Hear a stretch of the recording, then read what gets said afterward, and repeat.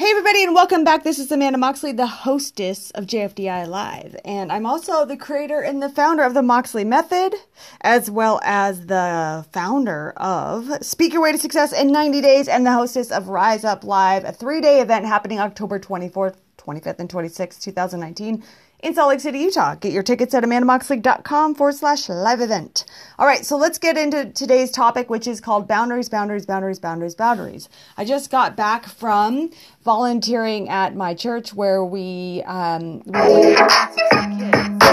and over these 160 kids, I was in charge with some other women of a group of 20 little 3-year-olds. And the saving grace of this event was that there were these little circular circles, and then these circles, and then these. I can't talk right now, honey. I'm on the phone.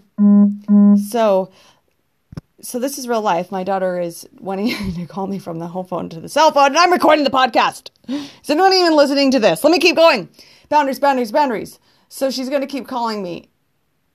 And so the circles on the floor, the squares on the floor, and these little 3-year-olds knew what to do. And actually all the kids, all the way up through like 13-year-olds, they knew what to do and how to sit in space and be contained by sitting in these circular and rectangular taped floor boundaries. And it just got me thinking about business and life, ladies and gents, that you need boundaries.